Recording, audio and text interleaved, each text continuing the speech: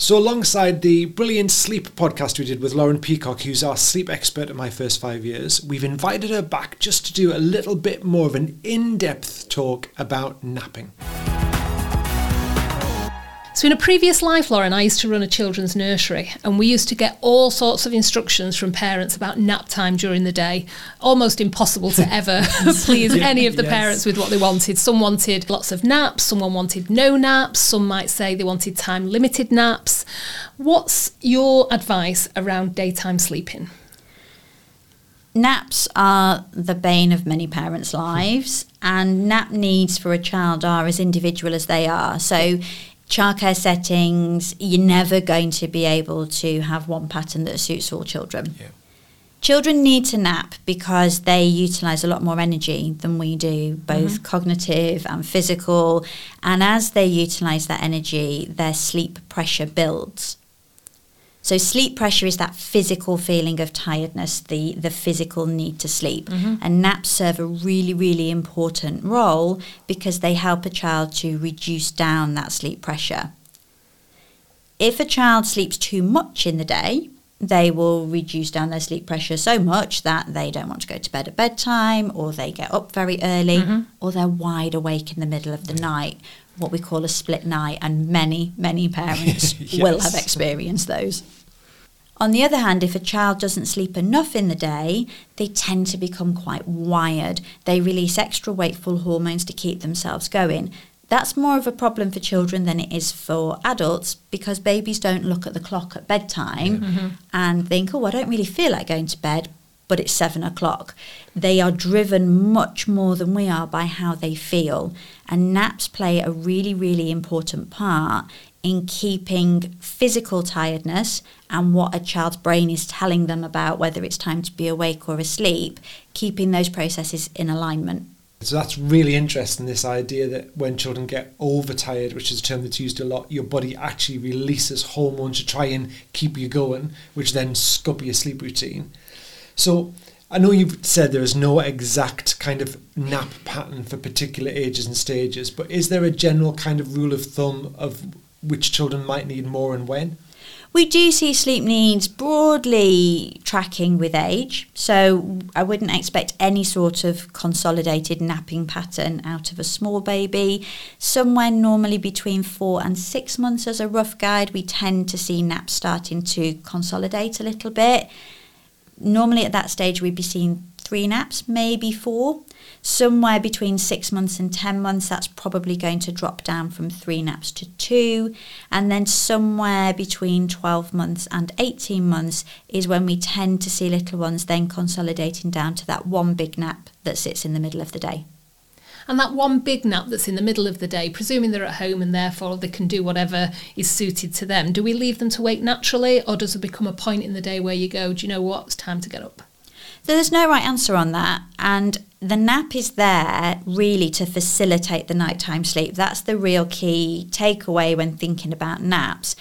If a child can sleep for 3 hours in the day and go to bed happily at 7:30, great, they're doing really well with that. If your child is napping for 3 hours in the day and you're not getting them into bed until 9 o'clock or 10 o'clock at night, they will get more value out of their sleep in 24 hours if you reduce down that nap, and that allows the night to extend out. The nap is there to facilitate that lovely solid sleep at night rather than taking away from it.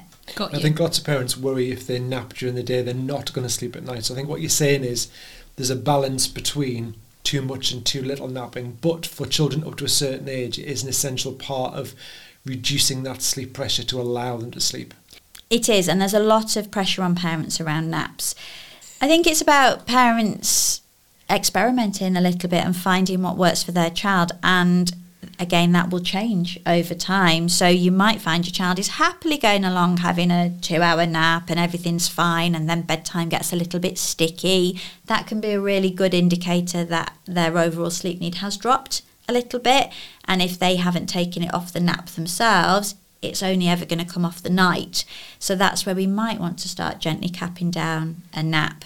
There are charts and recommendations aplenty for parents to look at. They can be a helpful starting point, but they're not gospel. Yeah. And lots of children need a bit more daytime sleep than is average for their age, and some need less. So like with everything with child development, it's as unique as your child is, and it has to suit your family. I think for me, as I'm listening, it's about tuning into your child and sort of stepping back almost and observing what's working and what's not, and then having the courage and the common sense from what you're saying to go, well, actually, I might drop a bit here, I might add a bit extra here, or it might just be working. And when it's working, happy days. And when it's not, what can I do to intervene a little bit? And accepting that if you do wake up a sleeping toddler, you might have a slightly grumpy toddler for a short space of time until they find their feet again. But it's worth it in terms of their development. And weirdly, if you've got a grumpy toddler when you wake them from a nap, waking them slightly earlier from that nap might give you a less grumpy toddler. Sometimes it's about where we wake in our sleep cycle, and we might have an hour and 15 minutes and be woken mid-cycle and be really unhappy about that. Whereas if we're woken at an hour, we were in a lighter stage of sleep. So it's always worth playing around with those variables. So any tips for waking a child? I would always try to do it gently and allow them to wake naturally, albeit with a little bit of help. Mm-hmm. So rather than go in and scoop them up whilst they're asleep, I would go into the room, I would open the curtains. If you're using white noise, I'd perhaps turn that off. If they're still asleep, I'd start to potter around at an increasing volume until eventually they wake naturally, albeit in an encouraged way. Yes. Brilliant. Love those. And so if we flip that just a little bit in terms of getting them down for the nap, and again, you might not be at home or it might be bright daylight, anything again you'd advise the parents can do just to induce that kind of napping state? So daytime sleep is physiologically harder for us than nighttime sleep. Children are working against their body clock, so it's understanding that they are having a harder time with it. If they are sleeping at home, then having a short pre-nap routine, like a bedtime routine, just 5 or 10 minutes, same steps, same order.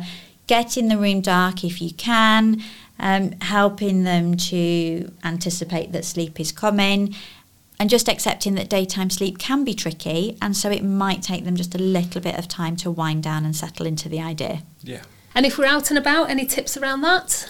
So parents should never feel guilty about doing naps on the move. Often we're told it's junk sleep, it doesn't count. I mean, they're asleep, it does count. Children tend to fall asleep with motion. So if you're in the car, if they're in the buggy, that can help things along. If you have familiar sleep cues like room spray that you use at home, or if you use white noise at home, recreating those conditions on the move can help, but the main tool is going to be to use what you've got, and that tends to be motion. So even if they wake partway through a nap, give that pram a bit of a jiggle, maybe find some cobbles to go over. There's a good chance that they will resettle. Thank you so much for those extra tips around napping. And if you haven't already listened to our full podcast about sleep, give it a search. It's a brilliant listen.